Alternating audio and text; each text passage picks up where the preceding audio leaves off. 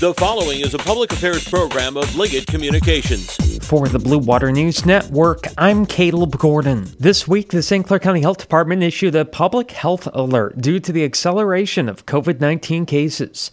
Dr. Annette Mercatante, medical health officer, says the county has seen a record 9.5% positivity rate to nearly 150% increase in new cases compared to last month. We are not able to call every person who's been diagnosed. Yeah.